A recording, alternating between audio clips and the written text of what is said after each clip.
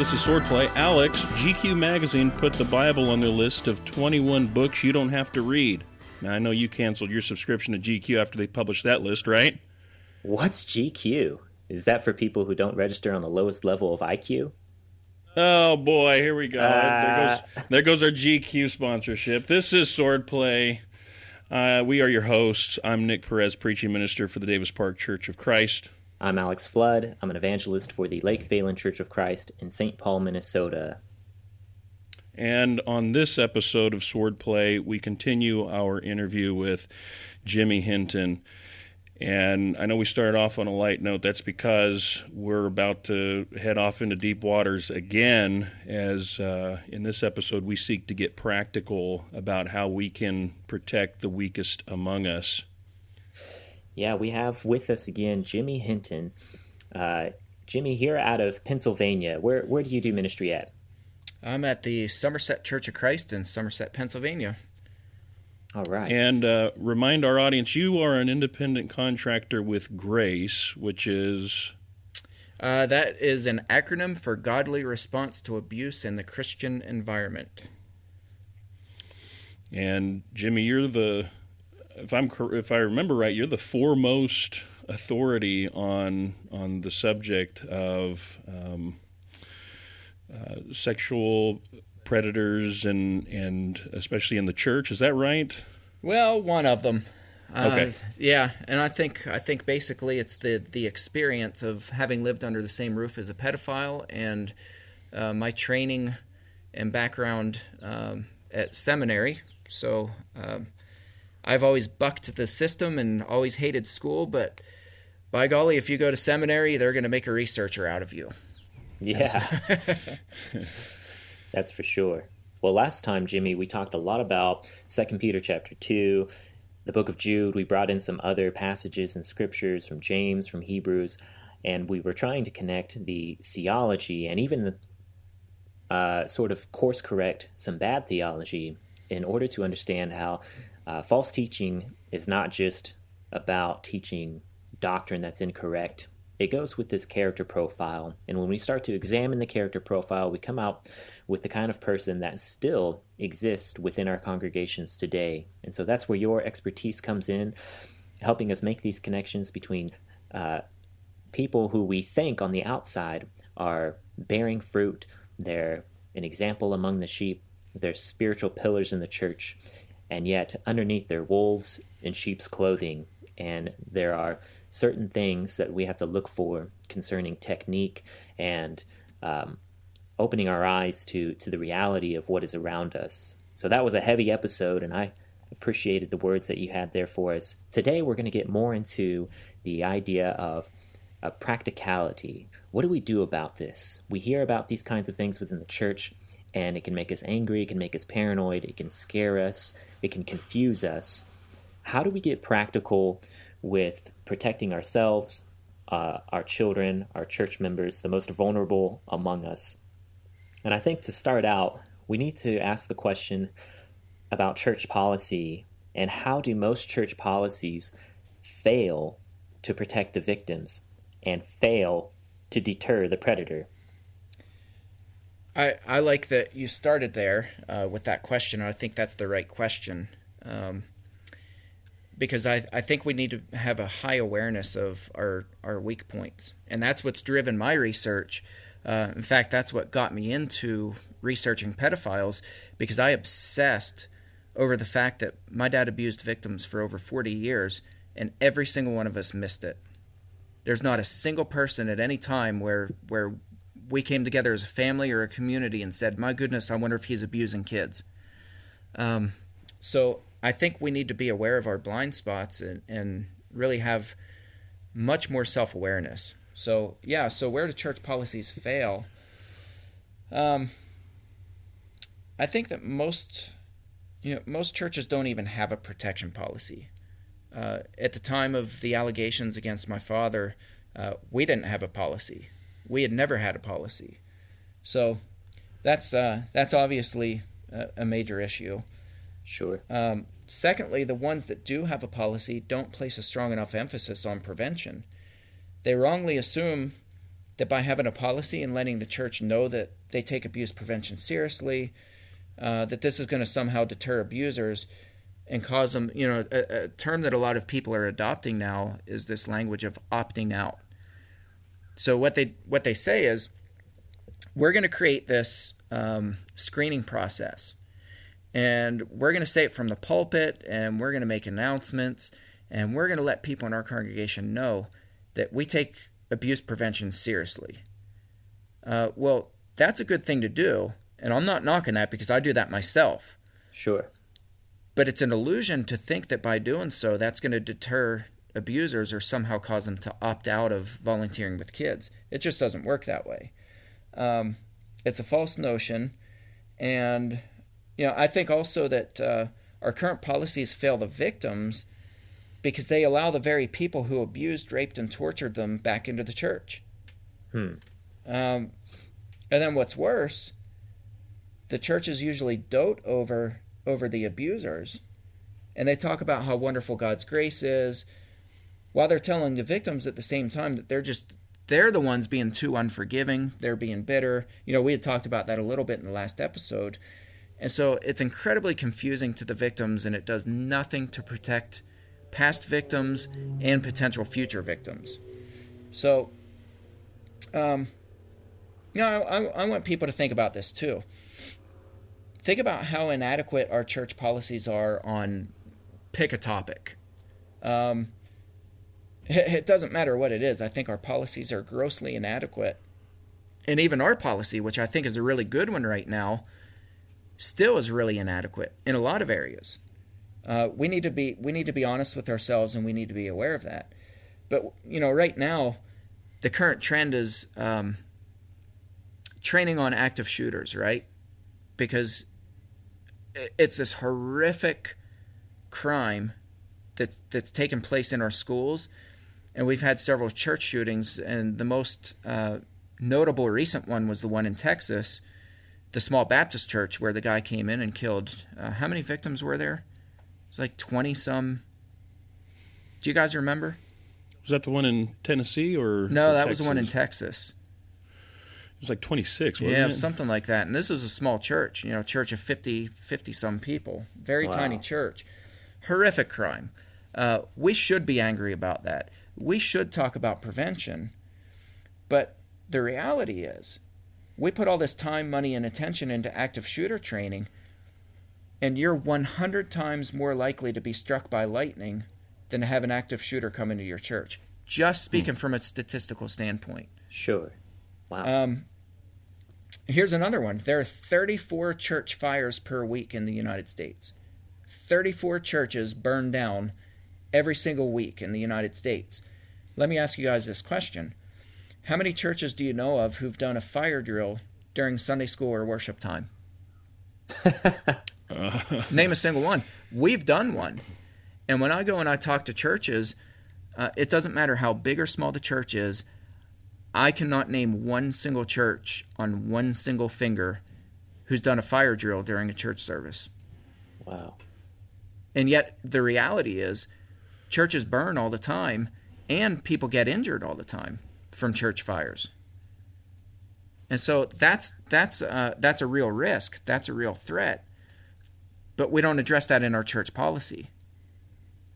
So we write these things about active shooters and all these things that do need written into policy. Please don't mishear me. They need written into our policy, but the reality is we have other things that really need to be addressed in our church policy that are legitimate threats, legitimate dangers, and they're hurting a lot of people right now. Sexual abuse being one of those. So, what should a congregation do? I'm a preacher here at Davis Park. Alex is there at Lake Phalen. We've got members listening across the country.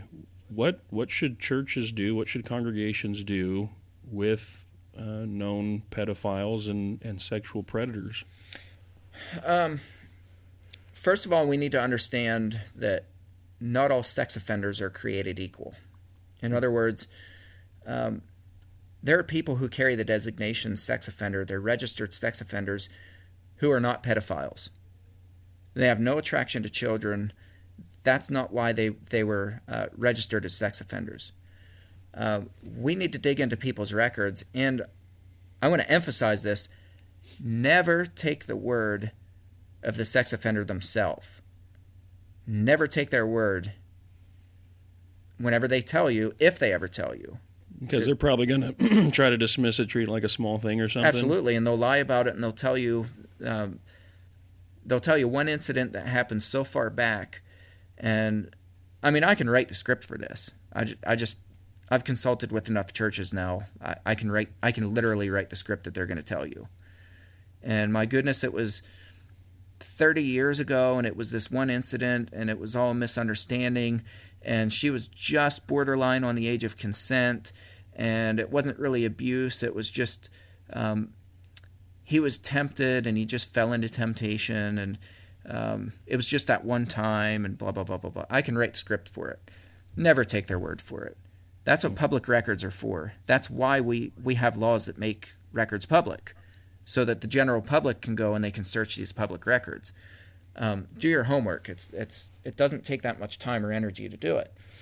So, with that said, I would say that with known pedophiles, and by definition, a pedophile is somebody who molests a prepubescent child. This is somebody who's prepubescent, and there's a set of criteria to meet that designation of a medically defined pedophile. What do we do for them in our congregations? Well, I think most importantly, we give them an opportunity to stand up under their temptation. We tell them that if they're serious about repentance, they'll cut the crap. I hope I can say that on your podcast. Sure. Go for it. That they'll cut the crap, they'll cut the internet, they'll get rid of their cell phones. Even if they have a flip phone, they will get rid of it. They'll get a landline. They'll beg on their hands and knees. They'll come to us, the ministers or the elders or whoever it is in your church leadership. They'll come on their hands and knees begging us to keep them away from children. And they'll embrace an adult-only worship setting, no matter the size. I'm going to give you guys a guess as to how many pedophiles, when I advise that to churches, for the very small percentage of churches who have actually offered this scenario to pedophiles, take a wild guess at how many pedophiles jumped on this. 0. Correct. So that tells me right away that this person's full of it. They're not repentant. They would jump on that opportunity. If you have say that you have another sex addiction. Say that you're a Tiger Woods. You just womanize everybody. You see a woman, you get all worked up, and you just can't help yourself, and you've got to have sex with her. We're not going to take Tiger Woods to an adult entertainment bar and have him sit there and say, Tiger, you know what? It's cool as long as you don't touch any of these women. We're going to give you fellowship. We're going to surround you with all these beautiful women, but we're just going to keep an eye on you and make sure that you don't actually physically touch any of them. That's a cruel thing to do to somebody who genuinely, if they genuinely have this temptation, that's a cruel thing to do to them. Now, to flip the script a little bit, what happens is these pedophiles start demanding that you put them in the context of worship, where you have minors. Now, they won't frame it that way, but they'll say, you don't believe in forgiveness. You don't believe in grace. I've been redeemed. I've been wrestling with this my whole life, and now you're going to come back and treat me as a second-class citizen. That's another term that they like to use very often. Yeah. The reality is that even if you're lucky enough, and you've got to be either extremely skilled or extremely lucky for them to not produce a hands-on victim in the church building, you've still granted them access to every single minor in your congregation and their families. You've given them unfettered access to them outside of the worship context. You've sat them in the middle of all these children, and they're eyeballing them, and believe me, they're eyeballing these children. Or they're using technology which keeps advancing, and they're taking digital photos or digital videos through spy cameras and things like that. I consult with churches all the time where that's the case, that's the issue. And they're going home and they're doing Photoshop, and they're creating their own child pornography with the pictures of the victim, even though they never physically undressed them, even though they may have never physically touched them. They've produced victims in a very bizarre way, and the parents don't even know about that. So what they do is they start befriending the families in church, because eventually people start letting their guards down. And so churches that write into their policy, well, we're going to inform the church that this person's a registered sex offender. I come back and I say, so what? Give them 3 years down the road, 4 years, 5 years, 6 years, 10 years, 15 years. You mean to tell me that every single new family that comes into your church or visits your church, you're going to make them aware that this person's a sex offender? It's not going to happen. Right. And so these guys will befriend these families outside of church, and they're going to target them outside of church. Yeah, they may never create a victim inside of the church building, which I don't even believe that's true, but they're sure creating them outside of the church service, and you've allowed that to happen. Wow.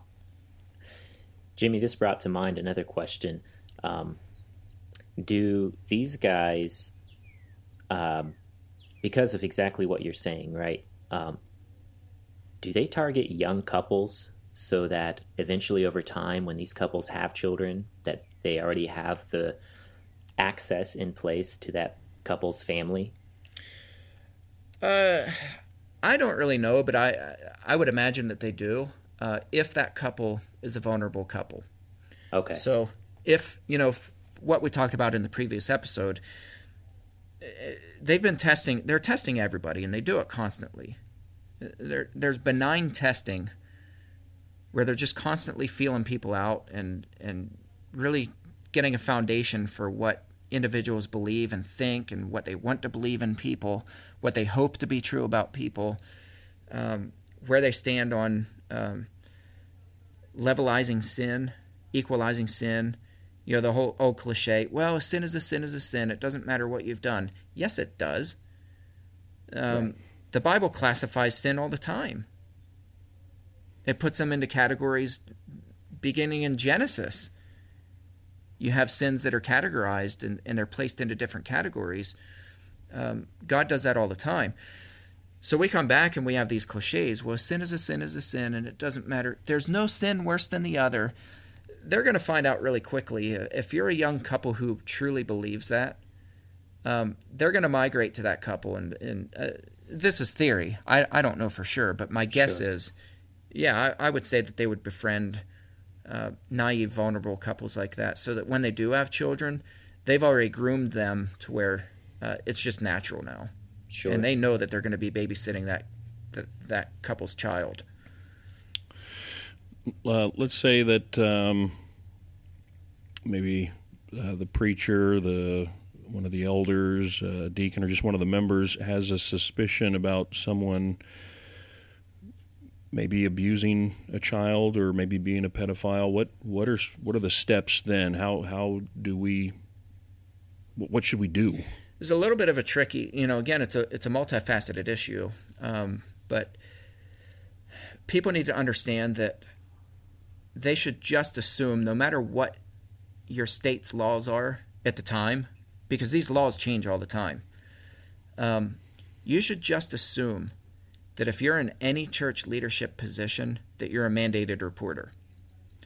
Okay, so mandated reporting, you have to meet the threshold of reasonable suspicion. So that's distinguished from suspicion. You can have a suspicion, but that suspicion not be reasonable. You can just have a hunch.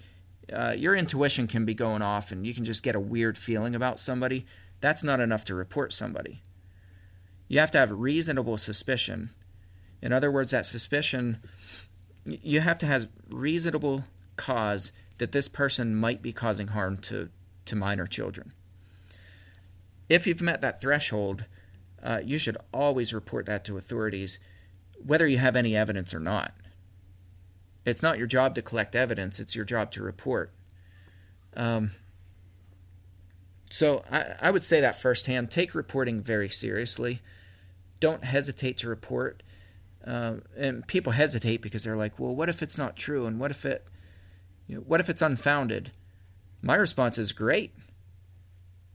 If somebody reported me and I had to be interviewed and it came back that, it was unfounded, I think we should celebrate that. It's embarrassing. It's, I'm not going to lie. It'd be an embarrassing process.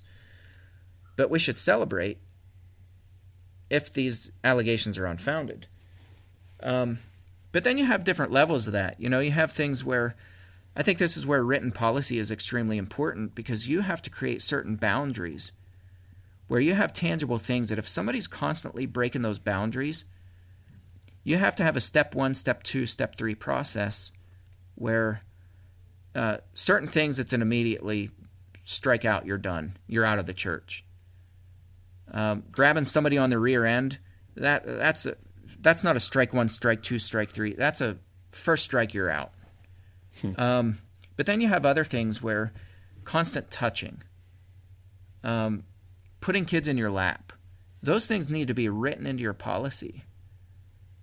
And you have to actually have steps where if somebody's warned about this, it's written down, it's documented, you have evidence of this, so that when it gets to that point, if it gets to that point where somebody keeps violating boundaries and they do it unapologetically, you can remove that person from the church and you can come back and say, I'm not being unfair. This is the policy that applies to everybody. From the highest person in leadership all the way down to this young couple who doesn't even have kids yet. The same rules apply to everybody equally, period. And once you have that in writing, it becomes much easier to protect your children. Now, Jimmy, you've written a policy like this, right? Correct. Is there a way that we can put a link to that for our listeners, or is that something that needs to be ordered on paper? I don't mind providing a link for it. What it is it's a template of a policy, and it's actually just our church policy where I removed the names from it. Okay. But I would just warn with that, put a disclaimer in there that this is not a click and print policy. There is no such thing as a blanket policy that works for every church. Every church culture differs. Church sizes differ. Church facilities differ. This is just meant to be a foundation where you adapt it and make that work for your church culture. So it's sort of a good starting point to work off of. Yeah. And then I'll give you, at the end, I'll give you another resource for people to actually write policy. Okay, I'll try to put a link in there and a description to those resources in the podcast description. Okay. I can hear, a Sunday school teacher who, loves kids and, isn't involved in child abuse or anything like that, maybe getting a little upset based on some of the policy statements, about, not touching a child, whatever, patting them on the head or whatever. Is that, how can we assuage the concerns that maybe a Sunday school teacher has about, well, I can't even touch a child, they always come up and hug me or whatever? Yeah, well, that's where context is really important. That's why I say this is not a click and print policy. There should be several disclaimers in there, and that's one of them. So we have written in our policy, no adult can initiate any physical contact with any minor. So, in other words, kids come up to us all the time and they'll hug you around the waist or around the leg, or they'll come up and, kids just do that to adults. Sure. Get away from me. Yeah. I don't recommend punting them across the sanctuary. So what do you do with a case like that? Well, number one, that's not a violation of policy because the child was the initiator. The child came up, they initiated the physical contact. That's fine to give them a hug. You don't like pat them on the head and push them away. That's fine to hug them. A kid comes up, they want a hug. They initiate the hug. Fine. Within reason, obviously. So I had somebody ask the question once. They said, well, can I give a high five? You have in your policy that no adult can initiate any physical contact with any minor. Could I give a high five to somebody? Well, obviously a high five is fine. This was written to guard against these techniques that pedophiles use where they're constantly pulling kids against their will. They're pulling them into their lap. They're giving them these long, gross, disgusting hugs where, they just look gross. We wrote that into policy to guard against that, to protect the children. Keep in mind, too, that you have other children who have been or currently are being sexually abused. And so for any minor to initiate physical contact with them and pull them in, that just tells that child that whether you like it or not, you need to just deal with it. And so we're teaching children, we're training children by doing that it's not okay to tell somebody. If you're uncomfortable with the hug, even if it's Aunt Susie who comes in and kisses the kid on the cheek, what do we say? Well, that's your Aunt Susie. You just need to be fine with it. That's not what we teach. I come back and I teach kids, if somebody makes you uncomfortable, you let us know. You let another adult know and you tell them, this person's making me uncomfortable and here's why. And we're going to correct that immediately. I'm not talking a week down the road. I mean, immediately we're going to correct that issue. But it's important to write that into policy. No initiation of physical contact of any adult with any minor. Now, that works for my church culture. We're a small church. I was at a large church of over 1,000 members, and they said, this won't work for us. They said, we have low-functioning autistic kids that need physical stimulation, or else they're just going to go. They're going to be understimulated, and they're going to be running all through the building. They're going to have meltdowns, and so we need to give them that physical stimulation. So they wrote into their policy that there's kind of an exception clause, and even within that. And it was written really well, but they said special needs people who need physical stimulation, here's what's acceptable. Here's what falls within the boundaries of acceptable physical contact. That's written into their policy. Wow, that's really practical, Jimmy. I appreciate all those different things because this is such a heavy topic that, to me, I almost feel paralyzed sometimes. Where I don't know where to start. I don't know where to begin. Yeah. And these are all doable things. These are things that can be implemented and put out right away. I mean, how hard is it to type something up and print it out and say, here, guys, this is how we're going to start, and we're going to make adjustments as necessary, but we want everyone to be on the same page. I mean, that's not hard. No, that's right. That's right. Yeah, and even enforcing your policy is not that hard. It shouldn't be this complex thing where it's so complex that you don't have a clue what your policy even says. You don't even have a clue what's written in it. It shouldn't be that complex. It's really not that difficult to create a safe environment, to create a culture of protection for your minors. We should make it very simple. Yeah. But practical, too.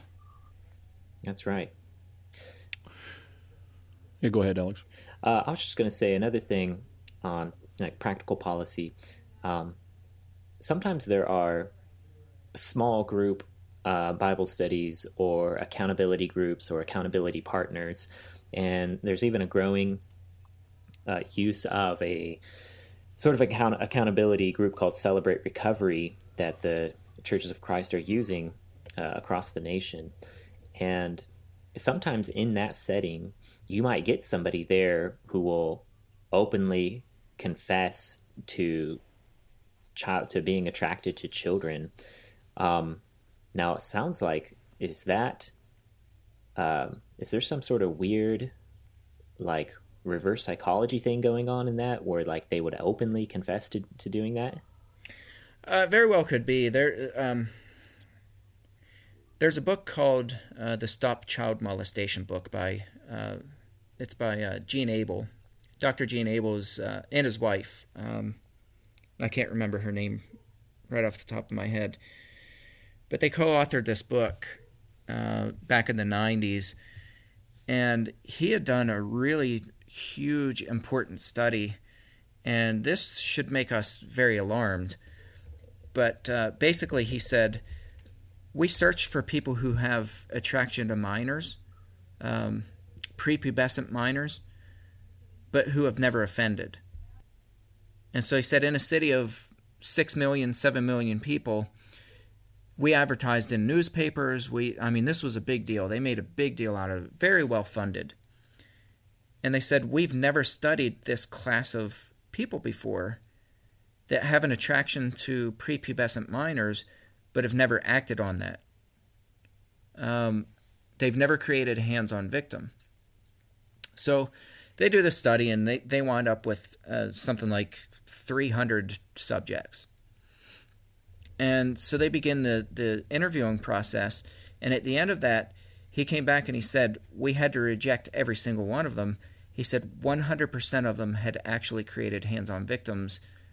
After we interviewed them, we learned that they actually all had hands-on victims. Wow. And he said what they were pedophiles in denial.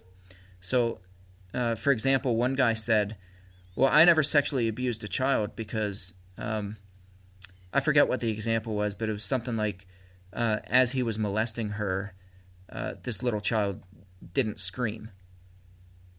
And so in his mind, he had never produced a victim. You know, the way it was worded, he didn't feel like he had ever created a victim. Wow. So what Gene Abel concluded in that study was, if there's a class of people who are pedophiles who struggle with attraction to prepubescent minors, but who have never acted on that, we're unaware of that person. Okay. So right away, and he's not the only study who validates that. There are a lot of good studies out there that demonstrate that. So right away, when I hear somebody talk about attraction to minors and they've never acted on it, I'm not saying that they're lying, but I'm very suspect. Yeah, absolutely. So I don't know what the reason is for people disclosing that. My guess is that they're feeling you out. That's part of that testing process. They want to see how you respond. Are you empathetic, or do you actually start asking really hard questions? My advice is the first thing you start doing is you ask very specific questions and say, well, explain that. What does that look like? When you're attracted to kids, walk me through that process. Ask point blank. Not that you're always going to get an honest answer. Sure. But ask them, do they look at child pornography? What does that look like? You tell me that you're attracted to children. What does that look like? Walk me through a typical day. And just ask that open-ended question and see how they respond. Does that make them uncomfortable? Do they avoid that question? That's cause for alarm. I mean, big cause for alarm. So, yeah, I would say it just depends. Okay. If they molested, if they confess to molesting a child, the very first thing that they need to do is turn themselves in. And if they won't, then we need to be the ones to turn them in. As mandated reporters, we have to turn them in. To not report it is like hearing somebody confess to a felony homicide that happened 10 years ago, but now all of a sudden they've met Jesus and they've seen the light of day, and they won't ever do it again. Nobody in their right mind would fail to report a homicide that somebody confessed to 10 years ago. And so we need to remind people these are felony offenses. In all 50 states, molestation of a minor is a felony offense.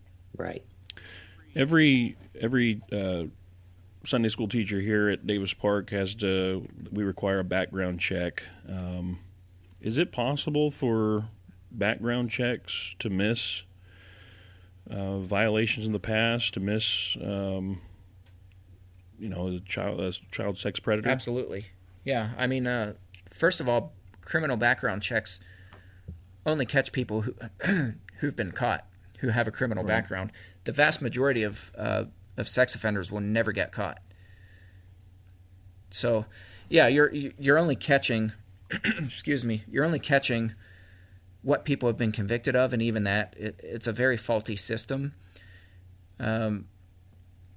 Like the state of Pennsylvania, for example, we only require of volunteers a Pennsylvania state criminal background check.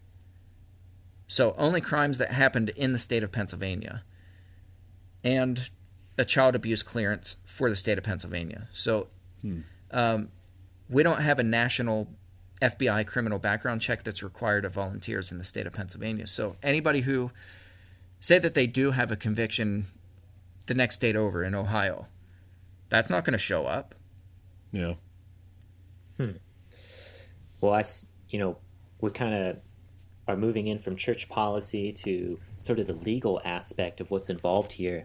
And I'm just wondering, Jimmy, in your experience, how likely will someone who has been reported to be suspected of pedophile activity, how often will they actually get prosecuted?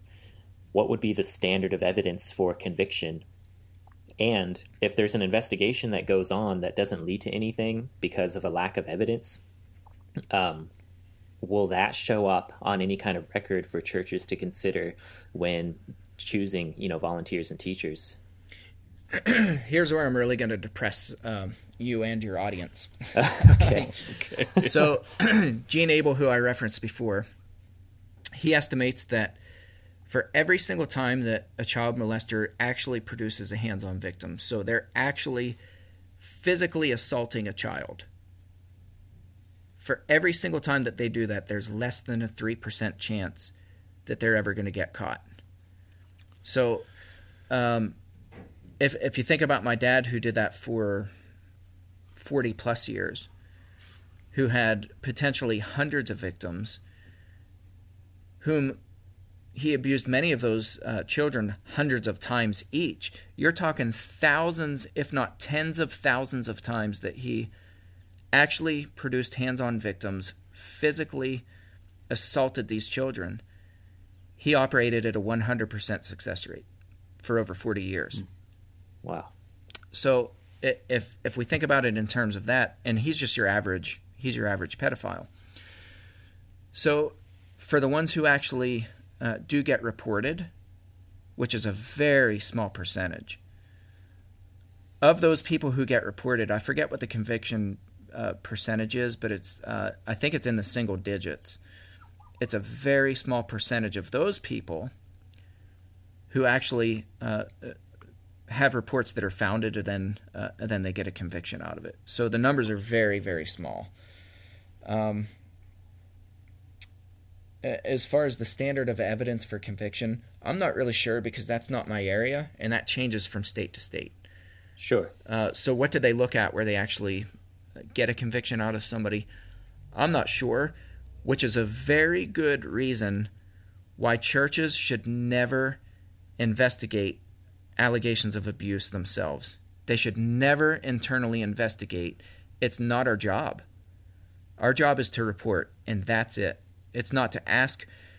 One of the worst things that a church can do is to ask an alleged abuser, did you really do this? It's one of the absolute worst things that we can do. Because they're going to deny it, first of all. Second of all, if those same people actually do report it, you've given this person time to really think about it and create all kinds of scenarios where they can talk their way out of it. Wow. So churches need to report suspicion, right? I mean... Yeah, reasonable suspicion. Reasonable suspicion. Yeah. How does a person find...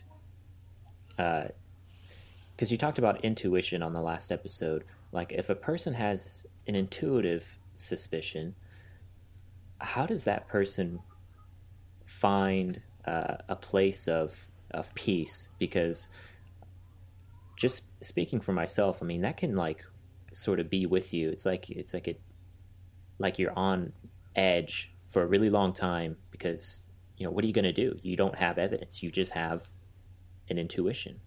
Yeah, I think that's where one of the things that really bothers me with the way we currently train people is that we treat this as if reporting is your only option. It's like saying, man, if somebody's a really bad driver, if they're on the road or say that you're riding with somebody in a car and they're just acting like idiots. They're driving like idiots. They're driving recklessly. You have other options than picking up the phone and calling the police. One of them is to reprimand the person who's driving like a fool and tell them, you're going to kill us. Intervention is important. God has given us all these resources to be able to step in, and when we see somebody who's acting foolishly, who's crossing boundaries, who's crossing physical boundaries with kids, who's saying things that are inappropriate, who's they're behaving inappropriately, they're speaking inappropriately, they're having physical contact when they shouldn't be having physical contact. It's not a reportable incident at that point. That's not something that's reportable. Everything that they've done is legal, but clearly they're crossing all kinds of boundaries. We shouldn't twiddle our thumbs and say we're going to wait until they actually cross that threshold of reasonable suspicion, or then we'll be able to call the police and report them.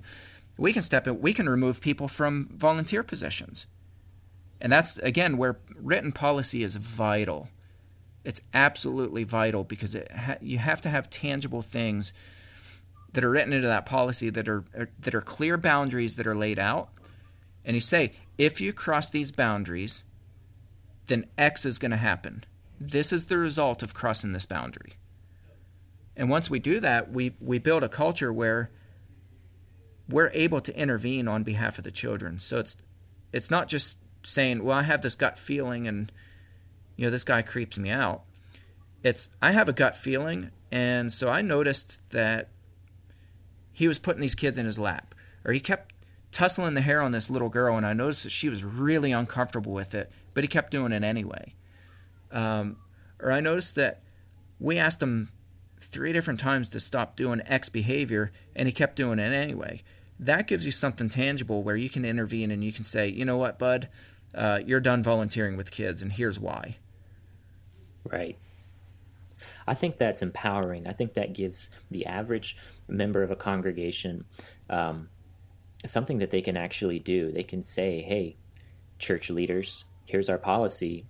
Here's this guy who keeps, grabbing children and coming up from behind and throwing them in the air. And, the child's not liking it. They didn't ask the parents. They're crossing these boundaries. Now here's our policy. Are we going to implement the policy? I feel like that gives the person something to do, that they can feel like they can help. I think it's important to recognize this too. Even if that person say that they're not a pedophile. Say that person they just grew up in a home where you grab kids from behind and you throw them up in the air and you think that's funny. But they're not a sexual predator. It doesn't matter. The point is, you're crossing physical boundaries that it's not okay to cross those boundaries. And so we're not saying by crossing these physical boundaries that you're now labeled as a potential sex offender. What we're saying is we have a crystal clear policy with crystal clear boundaries, and if anybody violates these boundaries, and it doesn't matter who you are, there are going to be certain steps that need to be taken, and if those steps are met out and you continue to do it, then we have to create some sort of a penalty that keeps you from violating these boundaries any further. And if that means removing you from the church, then that means removing you from the church. We're still not saying that you're a child predator, but we're saying that you're being defiant and you keep crossing these boundaries, and it's not okay. It's not okay for anybody to cross those boundaries, but we have to know what those boundaries are. Sure.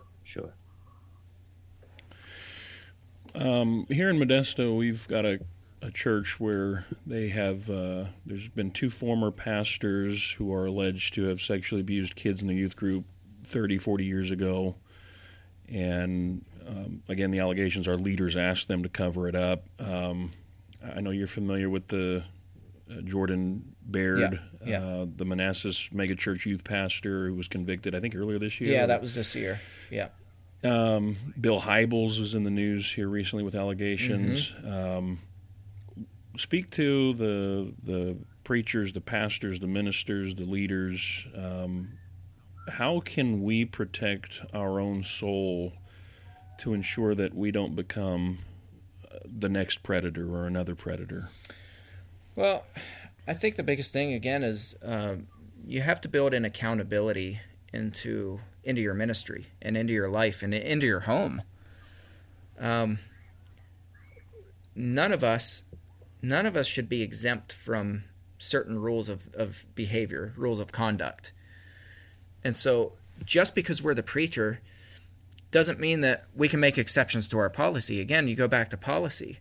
Part of our policy is we're not allowed to give any minors a ride. Like, we have a very clear laid out policy for transportation. There are no exceptions. I can't come back and say, well, you know what? This parent called and was in a bind, which has happened, by the way, where a parent calls and says, hey, something came up and I can't start my car won't start. Could you pick my daughter or my son up and give them a ride to their sports event or whatever it is? The answer is no. We have a very clear policy. And so what I did is I brought out the policy and I said, here's our policy. Here's what needs to happen to get your child a ride. And so it took a little bit of work and took a lot of phone calls, but long story short, we were able to get her daughter a ride to where her daughter needed to go. And I was actually one who did the transportation, but we did it within the confines of our church policy. So there are no exceptions. And if you see church leaders who are crossing boundaries, and they excuse it away, that's never okay. And so I think, how do we protect ourselves? I think, again, write things into policy and build in accountability where we're not above the law, so to speak. That reminds me almost of 1 Timothy chapter 5 about not showing partiality to even leaders and to elders. Absolutely. Yeah. Well, I like the practical elements that you've been bringing into this. I know that there are just some things that stick with people, and for me, I'm a numbers guy. I like statistics. The numbers, when I hear them and they're powerful, they just stick with me. And so I want to offer our audience some of the statistics that you've come across through your research. Like, for instance, what percentage of an average congregation has experienced some form of sexual abuse as a child? Yeah, this is a conservative number. So brace yourself, because the number's high. And it's somewhere right around the 40% mark. 40% of any given congregation, and that's a congregation of, it could be 15 people or it could be 15,000 people. It could be rural or it could be urban. Doesn't matter. It could be denominational or non-denominational. It does not matter. Catholic or Protestant, doesn't matter. 40%, a conservative number is 40% of the people sitting in your pews currently have been or are being abused as minors, sexually abused. That's just sexual abuse. That doesn't even get into domestic violence and neglect, and there's so many forms of abuse. So when we're standing in the pulpit on Sunday, or I guess for me, we're a house church right now, when I'm looking at people around the dining table, 40% of those people have had some sort of sexual abuse in their childhood. Yes. Wow. some of these may be difficult, or maybe you can't answer, but and I mentioned several cases just a moment ago. What percentage of those in positions of church leadership are sexual predators? We don't really know. There are different studies that are out there, and the numbers are kind of all over the board. So you have some that show 60%, some that show up to 75%.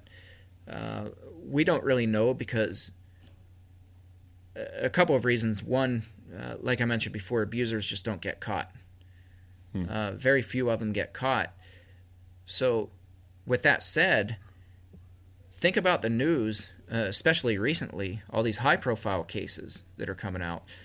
Think of all these guys that are coming out of the woodwork who are being accused of sexual misconduct, whether it's with minors, and most of them are with minors. But you look at that, and look at the number of people who are getting caught, and think about that in terms of percentages. You know that the vast majority of people will never get caught, and you know that of the people who do get caught, the vast majority of them will never come to conviction. And so if you step back from that for a minute, you realize there are a lot of people in church leadership that are currently abusing both minors and adult victims. So my experience has been, when I consult with churches, to be honest, I'm not real good at tracking statistics, but it's somewhere around 80. I would estimate between 80 to 85% of the allegations of abuse have been church leaders. So in other words, when we get a phone call, when I get a phone call and somebody says, "Hey, we have this incident of abuse, and we don't have a clue how to navigate this," when I start asking questions, I find out that it's somebody who's in church leadership, whether it's a paid position or a volunteer position. I define that as church leadership. So if you're a Sunday school teacher, you're in a leadership role.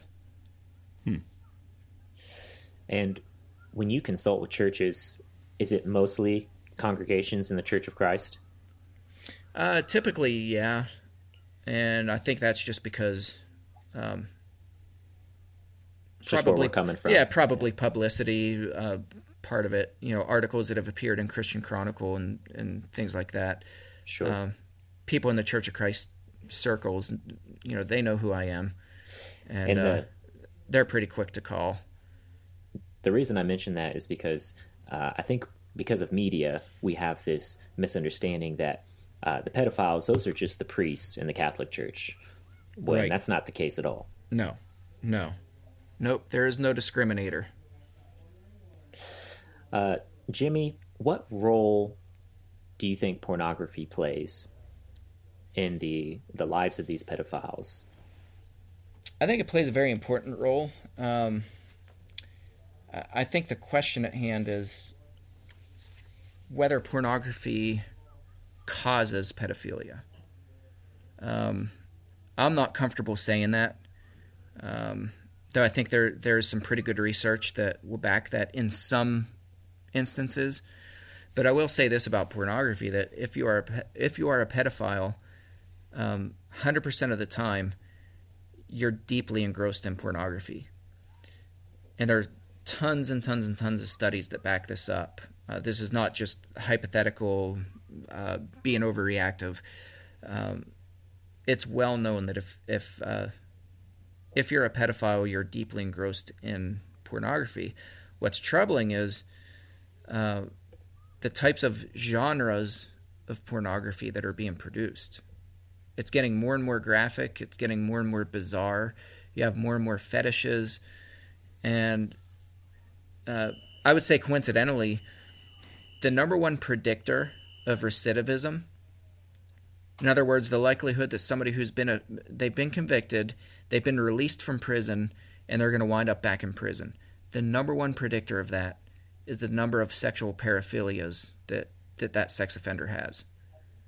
So if you look at the list of paraphilias, just do a Google search on it, and you'll find There are dozens and dozens of paraphilias, and some of these are really bizarre sexual paraphilias, and that list keeps growing. And so just when you think you've heard it all, something more bizarre, more twisted, and more strange comes out. But it's not just that people are sexually fantasizing about this. It's that there are porn producers who are actually producing these genres of pornography because it's a supply and demand world. Sure. Now, Jimmy, I don't know, you might not know this, but my wife, she has a law degree, and so she was a practicing lawyer for a few years, and she worked in the district attorney's office at a couple different places that we lived. And I can't tell you which office, but she specifically was assigned to work in the division of child sex crimes for a certain period of time. And in that division, she had access to certain studies that were important to inform the attorneys of what they're dealing with. And one of those studies was a correlative study, because like you said, it's hard to say what direct role pornography plays right in pedophilia. But there was a correlative study that showed how the rise in access to the internet, to the increase of pornographic sites on the internet, starting in the 90s, really ramping up in the early 2000s. They have charts that show for that region that she was working in how child sex crimes follows that trend line, the same trend line for the rise in pornography and access to pornography. Yes. Follows the trend line for child sex crimes committed in that area. Yes. Yeah, and I think, again, all these issues are complex, but I think part of it is accessibility. We have, in the last, not even 10 years, it's not even 10 years now, where smartphones have taken off. Right. 6 years ago, I still had a flip phone. Yeah. Like, I can't wrap my mind around that. The accessibility to free, unhindered, unfettered access to pornography, to all these apps, the secret apps now. If you just type in, whether you have an iPhone or Android, go to the Play Store or go to the App Store, and just type in secret apps. Look at the number of apps that come up that are intentionally designed for hiding pictures, hiding photographs, videos, text messages, calculator apps. It looks like a calculator, it works like a calculator, but if you type in a certain code, it unlocks a vault where it hides all your secret videos and pictures. I mean, kids have access to this stuff. And this stuff just keeps growing and growing and growing. And, we've just opened up a window, not just with pornography, but with communication. We've opened up a window into a dark, dark realm, and people are exploiting it all the time. We're kind of winding down here. Let's talk resources for a minute. You mentioned Gene Abel's book, the Stop Child Molestation book. Yep. Any other books that you would recommend for our listeners to help them learn more about this, guide the church through these treacherous waters? Yeah, I would say probably at the top of that list is Anna Salter's book, and it's a very long title, so it's probably best if you just look for her name. Yeah. But the title of the book is Predators, and the subtitle is Pedophiles, Rapists, and Other Sex Offenders, Who They Are, How They Operate, and How We Can Protect Ourselves and Our Children. All right. That book is a must-read for anybody, whether you're in church leadership or whether you're just a concerned parent. That's a must-read. So we got Dr. Gene Abel, Dr. Anna Salter, and we'll put links to these in the episode description of the podcast as well. What other books? I mentioned about policy. Boz Tchividjian and Shira Berkovitz, they wrote a book called The Child Safeguarding Guide for Churches and Ministries. And that was just published a handful of months ago. That was like late 2017 that was published. I just ordered that one. So, yeah, I'll put that link as well so you can get like an Amazon link or something so you can check it out. Those are hard names to pronounce. Yeah, I know. So Boz is he's the executive director and founder of Grace that I work with. So Boz is he's the third eldest grandson to Billy Graham, and he just really is a good advocate, and just he knows this culture really well. He knows the subject really well, and this book it's a must read. So if you're thinking about policy, which you should be, this is a very good guideline, and it was specifically written for churches that don't have a church policy. They don't know where to start. They don't know what to include. This is specifically written for that audience. What about websites? Websites, again, I would point you to Grace. That's netgrace.org. There's my website where I frequently blog. We have our podcast that I do with my mom. That's just my name, jimmyhinton.org. No, trying to think off the top of my head.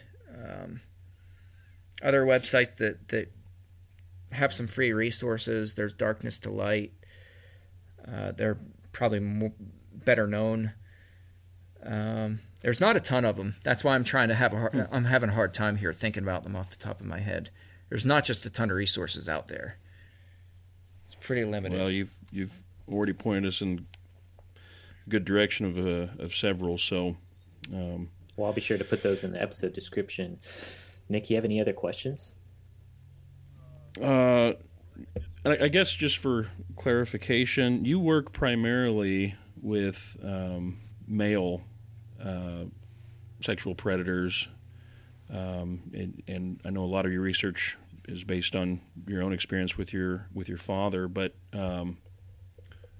just in case anyone was wondering, do you know the ratio of male to female predators? And I know males are more likely to offend, but so that's actually laid out in Gene Abel's book, the Stop Child Molestation book, and he estimates, and this is based on his study as well as others combined, but about 1 in 20 adult males are child sexual predators, and for females it's about 1 in 3,000.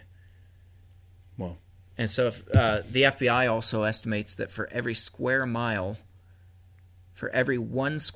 in the United States, there's a child sexual predator. Wrap your mind around that for a second. Man. So, and then you consider how many victims they have. The average number of victims before they get caught is around 150. And again, that's if they ever get caught. You're talking victims in the millions that are being abused every single day right here in the United States. I guess that's how you get that 40% number of your congregation. Yeah, that's based off, there are several studies, and I could give you those links as well. I had one last question that I was wondering. Do these pedophiles ever masquerade as being victims themselves? Almost 100% of the time. And so that's why we have the assumption that a lot of people have is, well, my goodness, this person's an abuser. They must have been abused themselves as a kid. And so the reason they say that is twofold. One is that when they go to prison, they're deathly afraid of all the horror stories that you hear about. That's a legitimate fear. So these guys want to immediately start garnering sympathy from other inmates, And so if they're outed that they're a sex offender, they always lie about their crimes, by the way, when they go to prison. They lie about why they're in prison, and for good reason. They're trying to protect themselves. But if they're outed, they always talk about how they were abused as a kid themselves. I'd say 100% of the time. The reality is that number is somewhere closer to about 20%. And there's another famous study. It's called the Butner study. And this was done in a prison, and they threatened them with lie detector tests. And that dropped the number from like almost 100% down to, something like 60 or 50%. And then they actually did lie detector tests, and that number jumped all over. There's just a lot of research that shows these guys aren't actual victims of abuse. So that could be part of the facade that they build to deter suspicion. Yeah, I think so. Absolutely. Okay. Well, Nick, what are you taking away today? Oh, man. That 40% number, that 2 out of every 5 members of any given congregation have experienced this kind of trauma. That's impacting. Yeah, it really is. I know for me, I guess I'm taking away the importance of written policy and the need to have those specific boundaries communicated. And it doesn't have to be complicated, and it's not hard. And we just need to let people know that there are things that they can do, that they can be empowered, that they can have as tools to deter not just predators, but just to deter things that are inappropriate, and to keep people safe, to protect our young ones and our most vulnerable in the congregation. I'm going to start working on that church policy. We want to thank our guest. He's Jimmy Hinton. And Jimmy, thank you so much. Absolutely. Thanks for having me. Yeah, Jimmy, you're a brother in Christ. We appreciate your work, appreciate your ministry, and all that you've done with the experience that you've gone through. So we're going to put links up to those books, to your website and resources. And as always, if you're listening to this podcast, be sure to like it on iTunes or Google Play, write a review, share it, repost it on social media. This is helpful information. This is information that needs to be talked about. So even if you don't repost all our episodes, repost this episode. Put this on your Facebook, Twitter, and get the word out. Well, Nick, any other thoughts? Thanks, everyone, for listening. That's another episode of Swordplay.